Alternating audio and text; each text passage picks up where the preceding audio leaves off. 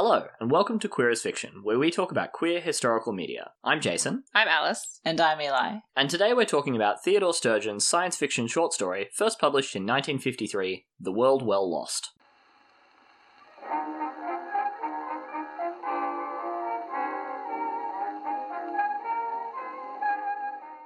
Before we get started, we have some content warnings for this episode. Period-typical homophobia in both fiction and reality, and a brief mention of fictional incest. There are also mentions of the threat of gun violence, as well as mentions of sex. If any of that sounds like something you don't want to listen to, please feel free to check out one of our other episodes. So, often on this show, I start with the origins of the story, and then move on to analysing the text. But this time around, I decided I'm going to summarise the story, and then we can discuss that first, before we discuss the author and the context into which the story was published. So I'm going to give a summary of this story, but also the whole thing is only 17 pages. It's great. It's very readily available online. So I'd highly recommend pausing this episode, giving it a read yourself, and then coming back. I would second that. So, welcome back.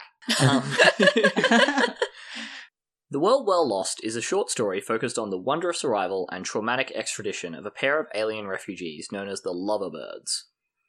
The arrival of these aliens in a futuristic human society where space exploration is widespread and aliens are commonly interacted with is not unexpected.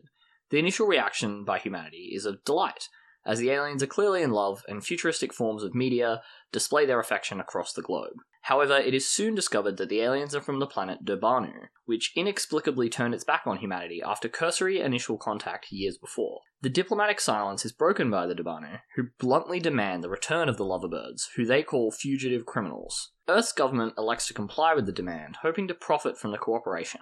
They dispatch a two-person crew to escort the imprisoned Loverbirds in a faster-than-light ship, the arrogant womanizer Root and the hulking, taciturn Grunty. We are told that Root and Grunty have been consistently the best-performing team among all astronauts. Grunty, who barely communicates out loud, but whose internal monologue reveals an eloquent poetry fan, understood this bond, and the fact that the only way it could conceivably be broken would be to explain it to Roots. The voyage from Earth to the Durbanu home planet involves several jumps through space, after which humans are knocked unconscious for a period of a few hours. Grunty is unusually quick to wake up, perhaps due to his physical stature, while Root takes much longer. This gives Grunty small periods entirely to himself during each voyage, a blissful period for him where he often reads books and recites poetry in his head. On this trip, his treasured time is interrupted by the Loverbirds, who he realizes by their reaction to him are telepathic. This terrifies Grunty, who has some secret, spoilers, he's gay, that he believes too horrifying to even risk the chance these Durbanu would pass it on to their home planet, and from there it would become known on Earth. Grunty resolves to kill the Durbanu, stealing Root's advanced gun after the next jump, as he knows it will leave no trace of murder, and they can pretend the Loverbirds died due to side effects of the jump propulsion system. However, when he opens the door to their compartment, the Loverbirds immediately and urgently try to communicate with him, showing him a series of pictures they've drawn. The pictures illustrate that although the two Durbanu exhibit some dimorphic physical characteristics that Earth had interpreted to mean they were of different genders, they are in fact both, if mapped onto a human understanding of gender, men, and the Durbanu equivalent of women look far more different from their men than do any humans from each other. This revelation unravels several mysteries at once. Grunty quickly pieces together that the Loverbirds are gay, that the Durbanu, like Earth, are homophobic, that the Durbanu find humanity disgusting because they perceive human men and women to all be the same gender and therefore in exclusively homosexual relationships, and finally that the Durbanu escaped to Earth specifically because they misunderstood it as a place that was accepting of gay relationships. Instead of killing the Loverbirds, Grunty allows them to take the ship's lifeboat and escape to try and find a life among the stars. When Roots awakes, he's initially furious at Grunty for setting the aliens loose. Once Grunty shows him the drawings and he realizes that the Loverbirds were gay, he interprets Grunty's actions as being driven by a desire to avoid Roots rashly murdering them, which cools his fury as he respects Grunty's ingenuity. The Durbanu happily accept the crew's story that the Loverbirds died and refuse any further contact with Earth. The story ends with Grunty once again alone with his thoughts as Roots lies unconscious. He ends the story watching his captain's unconscious face and says to himself, "Why must we love where the lightning strikes and not where we choose?" And then, "But I'm glad it's you, little prince. I'm glad it's you." He puts out a hand and strokes the sleeping lips of Roots. And that's the whole story. Yeah, it took us about as long to recount it. It would have taken you to read it, so I hope you did that. And then you can just skip this section. Yeah, so I really enjoyed this story. What did you two think of it? I thought it was goddamn incredible. It had everything. What boxes did it tick? It had bird-like aliens. I don't really understand how they were bird-like, but I liked that they definitely were. It had gay stuff. It had homoerotic captain and secondary officer dynamics. It had one of my favorite sci-fi tropes, which is our way of traveling, interstellar is technically impossible, but we just pretend it's not and it works. Oh, yeah, that was very good. I like that they kind of went on this little tangent to try and explain the interstellar travel, and it made no sense. Yeah, like deliberately. It was Yeah. very, Yeah, like it was well done, but like it didn't make any sense, and it wasn't meant to make sense. Yeah, and I like that it was explicitly like, we have a totally normal by the context of sci-fi, like faster than light travel, but it's just like too expensive, so we do this one that knocks everyone out instead because Yeah. plot reasons. Yeah, I thought that was great. I thought the prose was like very good. It had like a lot of panache to it that I just really, really enjoyed. Like there are a lot of times where I stopped and was just like rereading a particular line because his wording was great. I also liked that he called the Derbanu, or people, I can't remember, but he used the phrase featherless bipeds. I thought that was a sick Diogenes shout out. Oh yeah, he used that for the Debanu because they're bird-like. Yeah. Yeah. In terms of the prose, so I legit had to look up like that last line of like, why must we love where the lightning strikes and not where we choose, and was like, oh, I assume that's a quote from another poet. Yeah. No, that was just him. Oh, because like he has quotes from other poems throughout, but he Absolutely. does usually credit them. Like He he's does, usually yeah. like actively like Grunty thought this is the credit because like Grunty. Grunty provides a convenient mental footnote. Yeah. Yeah, I do. I quite like that as a little like little character trait of Grunty's, that he always credits the poet. I did like Just that. in case any actually. aliens are telepathically listening or like look this up in their spare time. Yeah. Yeah. Grunty's like, I can't not cite my sources. Yeah. I respect Grunty. Yeah, there were a few times like that where he was talking about like whenever humans saw the loverbirds and how they would just have their minds blown by how like beautiful and gay the loverbirds were. I mean, not gay to their Beautiful knowledge, and but in love. beautiful and in love the lovebirds were. And he was like, whenever people saw them, like their next movement would be a tiptoe and their next word would be a whisper and stuff like that. I was just like, ooh, top notch. I also thought the way he introduced Roots and Grunty was like quite reminiscent of the way that Victor Hugo introduced characters to me. Like he had this line about how Grunty like should have been wearing like a monk's habit with the rope around his waist, and I was like, ooh, chef's kiss. Love it. I did like Grunty overall as a character. I thought it was like very interesting, like the way he has Grunty have like this whole inner world that's going on, but outside he comes across as this stereotypical kind of like large guy who doesn't talk much.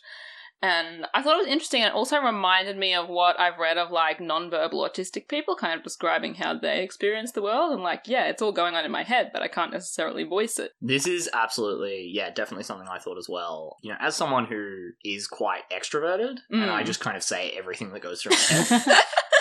I definitely, growing up, didn't have enough respect for people who were just a bit quieter and would sort of be like, oh, that person's not that interesting. And it's only been sort of, as I've come to understand how people work a little better, that I've come to have a lot more affection for people like Grunty, who kind of, have this rich inner world. And, like, if you actually take the time to be friends with them, you can draw that out and you can really get interesting experiences out of talking to people like that. Yeah, Roots. Yeah. Yeah, and apparently some good sex, probably. Grunty seems like he would be an excellent lover. Definitely better than Roots. Oh yeah, absolutely. Sure. Roots is, I don't think like canonically a bad lover, but like canonically a bad lover. Yeah, not explicitly, but definitely in the vibe of how Sturgeon writes him. Yeah, absolutely. So obviously that story is, as described, quite gay. Absolutely. I mean, it's just gay. And it's very noticeable that the author makes no attempt to make the gay allegorical or in any way deniable. Like, the aliens are gay, they're gay in a way that is directly referred to as gay in the way that humans are gay. He draws you a diagram for how gay they are. Yeah. The societies are explicitly compared in their homophobia, and then, like, on top of all that, the protagonist of the story is himself gay. Literally every character is gay.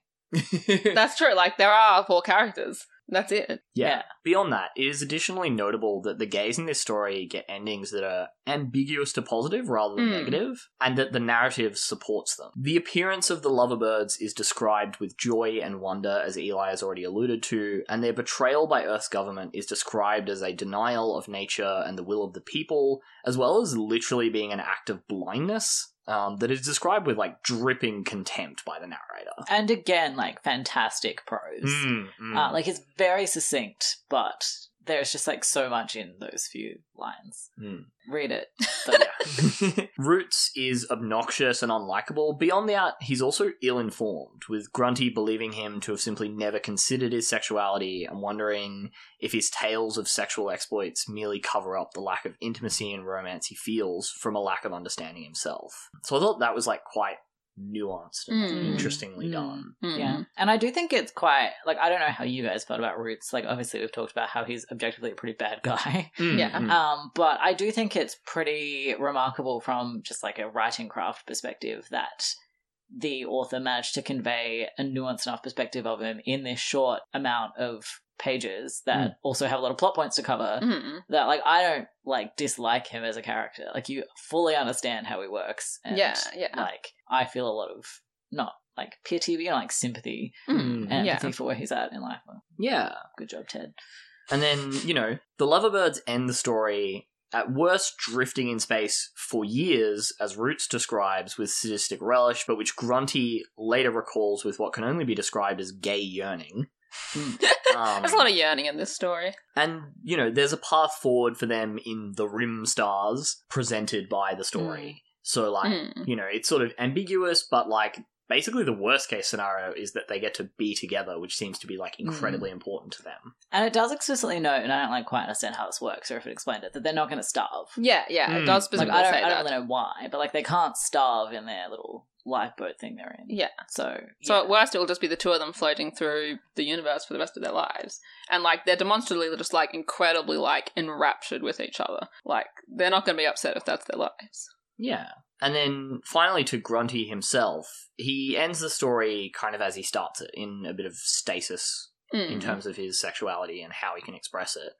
But in the context of an intensely homophobic society that's presented in the story, he has managed to carve out a private space for his sexuality, however small. And where that could easily have been portrayed as pathetic, it's instead written really tenderly, and, like, it's a very noble ending for Grunty. Yeah. And I thought, again, as Eli's already mentioned, the fact that in 17 pages you got to the end of that and this person remaining in the closet and just sort of, you know, having what would in most contexts be a sad ending. And it is a sad situation, but it's still, like, it's a noble ending for him as a character. Yeah. One thing I wondered about Grunty, just on the note of him kind of having found that space for himself, and that space is kind of represented in some part as, like, the time he gets to himself after each lightspeed jump where Roots is knocked out and Grunty wakes up sooner.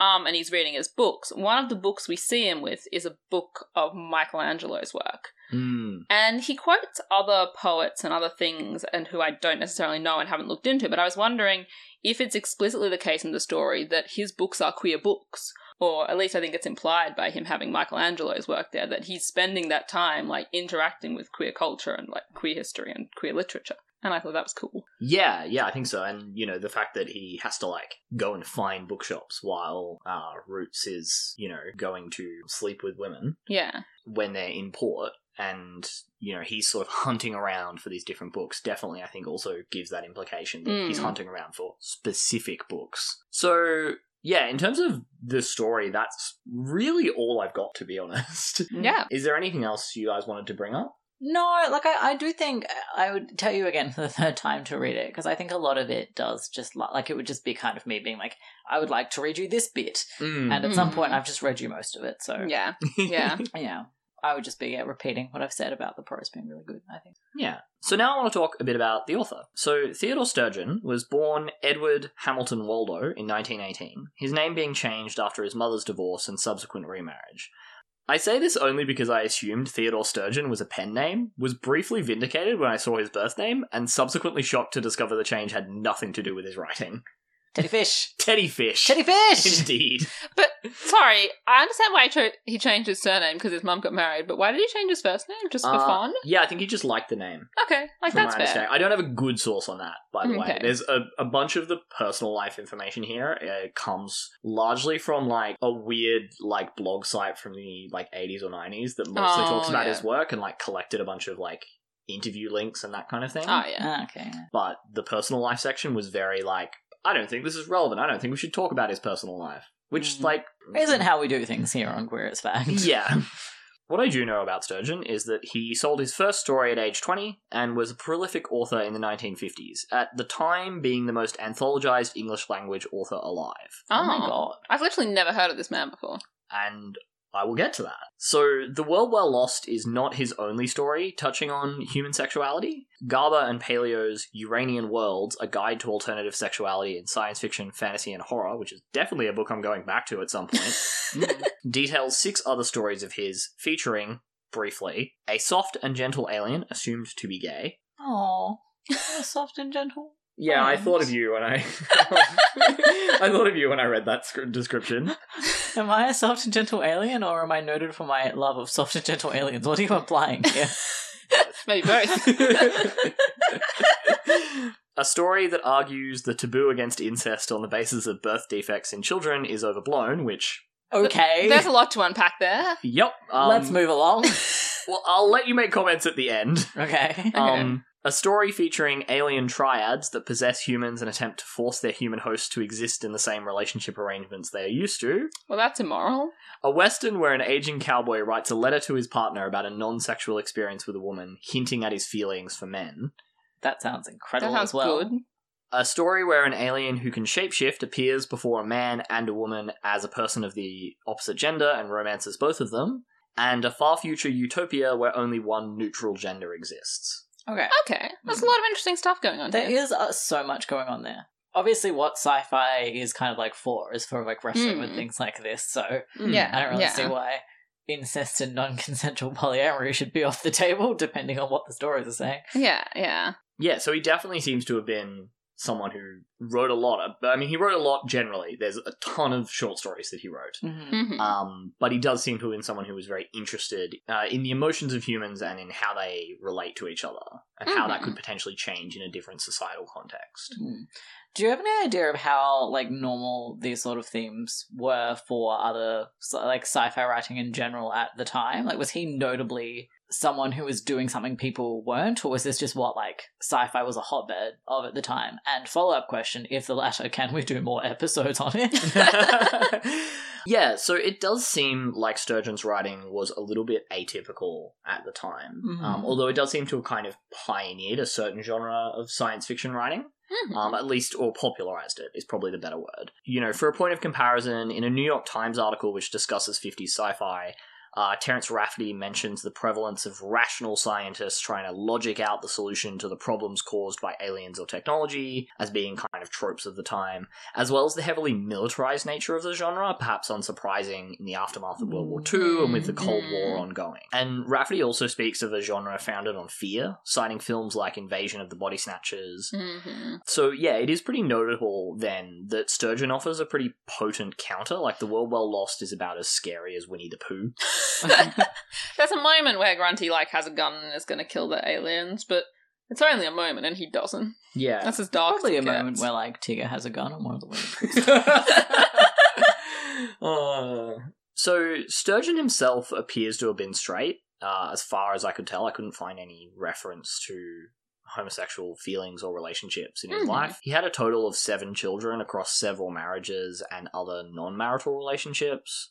But certainly his exploration of sexual themes was influential in the genre, and he had a general trend towards empathy and positive feelings for those whose sexuality or gender existed outside of societal norms. Several of those stories I described, the one with like neutral gendered people, they like bring a like man from our time into their time just to like see how he would react to their society, and he's kind of presented as being this kind of blundering Neanderthal. Oh, okay. So he's very like not subtle about how he judges, as I've kind of described earlier when talking about how how he narrates the human society's Mm. bad reaction to the lover birds. I did find out his personal trademark was a Q with an arrow pointing through it, which apparently meant ask the next question, according to an interview he did with David D. Duncan in 1979. But also, that's a pretty wild coincidence in terms of queer symbolism. Yeah.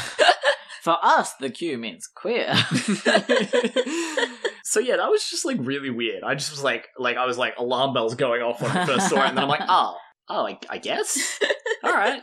Finally, apropos of like really nothing, he's also the originator of Sturgeon's Law, which was originally called Sturgeon's Revelation. After being confronted one too many times with examples of crap sci-fi and asked to defend the genre when 90% of it was terrible, he responded that 90% of everything is crud, but that the best science fiction is as good as the best fiction in any field. Yeah. It reminds me of similar, like, much wordier comebacks that Terry Pratchett has given when people repeatedly insist on asking, you're a really good writer, why don't you write serious fiction instead of this genre stuff? Oh, yeah. I, like, obviously cannot verbatim just Quote what he said. Yeah, reel off a Terry Pratchett quote, but, like, you should look it up. It's good. Yeah. It's a good slam dunk on people like that who don't take genre fiction seriously. Yeah. So in any case, it is clear that Sturgeon was not publishing stories like The World Well Lost without some resistance in terms of like the homophobic society that he existed in at the time. Samuel Delany writes in his introduction to Uranian Worlds that when Sturgeon first pitched The World Well Lost to an editor, they not only rejected the story, but called up every other magazine editor in the field to tell them not to accept the story either. Oh, Seems like wow. none of your business, mate. Yeah. So was he just publishing, like he was just selling stories on an individual basis to a variety of magazines? That's how his career works, just to check? Yeah. Okay. Yeah, so he'd sell stories to magazines, and then they would get published in anthologies. Mm-hmm.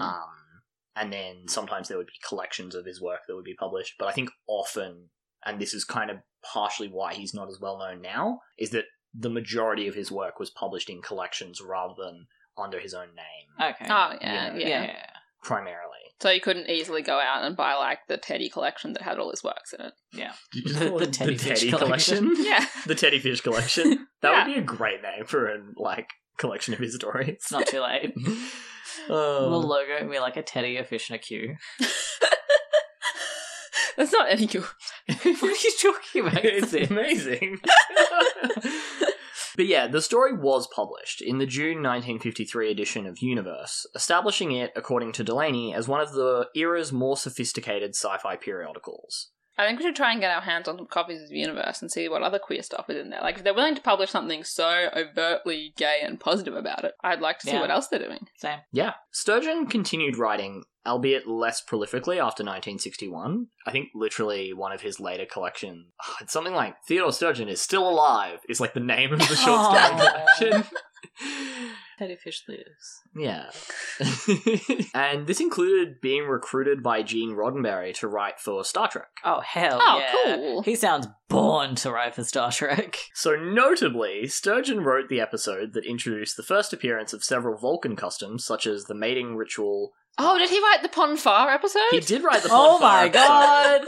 which There's so much sexual tension in the Ponfar episode. that's not even the episode we're about to talk about. But yeah, it also introduces Live Long and Prosper and the Vulcan hand symbol. But perhaps more notable from the perspective of this podcast, however, he also wrote the episode Shore Leave, which features an interesting back rub scene. Yeah. Oh, the back rub scene. Sci-fi blogger Jed Hartman describes it as follows. After an establishing shot of the Enterprise in orbit, we see Spock crossing the bridge to Kirk's command chair. He stands behind Kirk's right shoulder. Kirk, meanwhile, is messing with one of those ubiquitous high-tech clipboards. Next to him, on his left, is a red-shirted female yeoman. Kirk. Anything from the landing party? Spock. They should be sending up a report momentarily, Captain. Kirk. Grunts. Hands clipboard to the yeoman, who steps to her side so she's standing behind his left shoulder. He puts his hand on his lower back. Spock. Something wrong? Kirk. A kink in my back. The yeoman, now standing behind him, reaches down and starts rubbing his lower back. Kirk. That's it. No, a little higher, please. Hartman writes, I was kind of shocked. There's plenty of 1960s sexism on the show, but it would not have occurred to me that it's perfectly normal for a yeoman to rub Kirk's back on the bridge, so normal that she doesn't even have to speak and that nobody remarks on it. But then Spock raises an eyebrow and the scene goes on. Kirk. Push. Push hard. She does. Spock starts to step forward past the arm of Kirk's chair and into his field of view. Kirk. Dig it in there, Mr. Spock. He sees Spock, who is clearly not the one rubbing his back. There's a long beat as Kirk realizes what's going on. Kirk, thank you, Yemen. That's sufficient. She stops, and Kirk and Spock exchange a glance. Now, I'm not saying that scene single-handedly launched 1,000 ships. It lost one ship, though. But there's no way Sturgeon didn't know what he was doing there, and if I'd been a Trekkie in the 60s, I would definitely have been obsessing over it. Yeah, absolutely. I am so glad to get, like, somewhat proof that was intentional. Which, like, you know, surely it had to be, but also it's just kind of nice. But yeah. also, To know, I guess that was kind of, like, positively meant in the era where Supernatural has just died. Yeah, like, I've seen that scene before. Like, I've seen, like, a video of it shared on Tumblr or something. And it's nice to know that it's not a homophobic joke. Mm. Yeah. Are we sure Teddy's not bisexual? Teddy may be bisexual. Yeah, I mean, no, we can't I'm be sure. beginning to suspect Teddy's bisexual. Obviously, we can't know. Yeah. As I said, there's just very little Yeah. personal information about him out there. As far as I could tell, there's not like a prominent biography. Mm-hmm. I would love it if there was. Yeah. Hint, hint, biography authors of the world. Yeah. Do me a solid. I will do the research and do a history episode for once if we get one. I do want us to do an episode on early Kirk Spock fan fiction. I think that's like genuinely a very interesting thing that happened for the time. Yeah, so, like you all know, the fanzines and stuff. Consider this a taster. Yeah, Yeah. I was so delighted earlier this week when I was on the train with you and we were kind of talking about this episode and then you mentioned Kirk Spock. Yeah. And I was like, oh, you've got a storm coming, my friend. Yeah. Oh my god.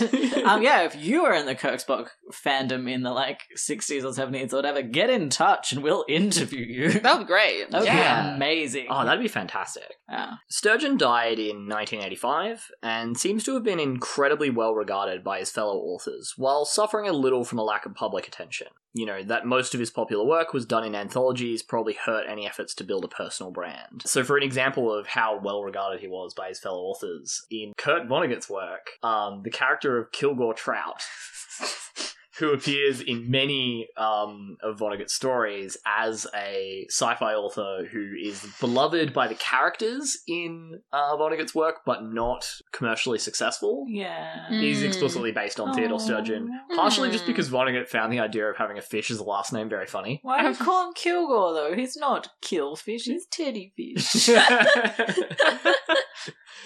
Kilgore is a wild first name for a human being. It's not. Like, how dare you name someone that and be mocking the fact that their surname is a fish? Oh. Well, yeah, as I have been, I feel, very effusive about throughout this. I enjoyed this so much. And I really do think we should start, like, delving into niche genre fiction things from throughout, like, the 20th century. And, like, earlier, I guess. But I don't, you know, sci-fi didn't start that much earlier. If we say it started with, like, Mary Shelley, I guess, as sometimes people do. I also just thought it was really interesting, like, I don't have, like, a huge exposure to sci-fi. I was always more of, like, a fantasy kid. And the sci-fi I have read that does deal with things like homophobia or racism and things like that, in my experience, has tended to deal with it much more in the kind of, like, depicting the future as a utopia where silly things like the color of someone's skin or their sexual preference just isn't an issue anymore, and, like, kind of comments on it that way. And so obviously that's not the case in this story. So it's instead the case of, like, 50s homophobia is still in the future, and this 50s writer is using that to, like, comment on it. And, like, I don't think that one approach is better or worse than the other. I think they both, like, serve a purpose depending on the story. But I just thought it was kind of, like, a neat dynamic to be, like, us as podcasters, to be reading about the future to understand the past. Yeah. Yeah, I was definitely thinking that as well. And especially, you know, reading that story now, almost 70 years after it was published. And so to be kind of in the future that is described in Sturgeon's work, you know, I definitely think there's an honesty to the idea that that kind of bigotry will still exist. Yeah. Obviously, we've come a long way, but I think, yeah, as you said, it's important to have both visions. Like, those utopian visions are really important and can be really freeing and fulfilling. Yeah. But having those visions where it's like, well, yeah, technology can improve, but that doesn't necessarily improve people's lives and people's societies. And that's all for the episode. No big conclusion here, just a nice story about gay aliens and an author who maybe helped launch one of the more resilient ships in modern popular culture. With that, we've been Queer as Fiction. I'm Jason. I'm Alex. And I'm Eli. If you've enjoyed this episode, you can find more Queer as Fact on Spotify, Apple Podcasts, or wherever good podcasts are found. If you'd like to follow us on social media, we are Queer as Fact on Facebook, Twitter, and Tumblr. I'm so excited to have an excuse to post this Spock Kirk video on our social media. Oh, yes, that would be great. And if you really enjoyed this episode and would like to support our podcast, you can support us on Patreon, where you get perks such as the ability to vote on episodes. This episode topic was brought to you by our patrons, so if you'd prefer to have heard about hippos in Louisiana, sign up now to get your say next time. We also have a Redbubble store if you'd like some Queer as Fact merchandise. And finally, if you want to support us in a non-financial way, we really appreciate reviews on any platform, especially Apple Podcasts. It really helps us to reach a wider audience. If you're looking for links to any of that, they are in the episode description, but they are also on our website, queerasfact.com, where you can find source posts for our episodes. We respectfully acknowledge the people of the Kulin Nation. We pay our respect to their elders, past and present. We acknowledge and uphold their continuing relationship to the land on which this podcast is recorded. Queer as Fact will be back with another bonus episode, so you're getting a lot of content from us at the moment. So we'll be back on April 8th, when we will have a special interview. Alice, do you want to tell us about that? Me and Irene spoke to art historian Professor Roland Betancourt about his book Byzantine Intersectionality, Sexuality, Gender and Race in the Middle Ages. Thank you very much for listening, and we'll see you next time.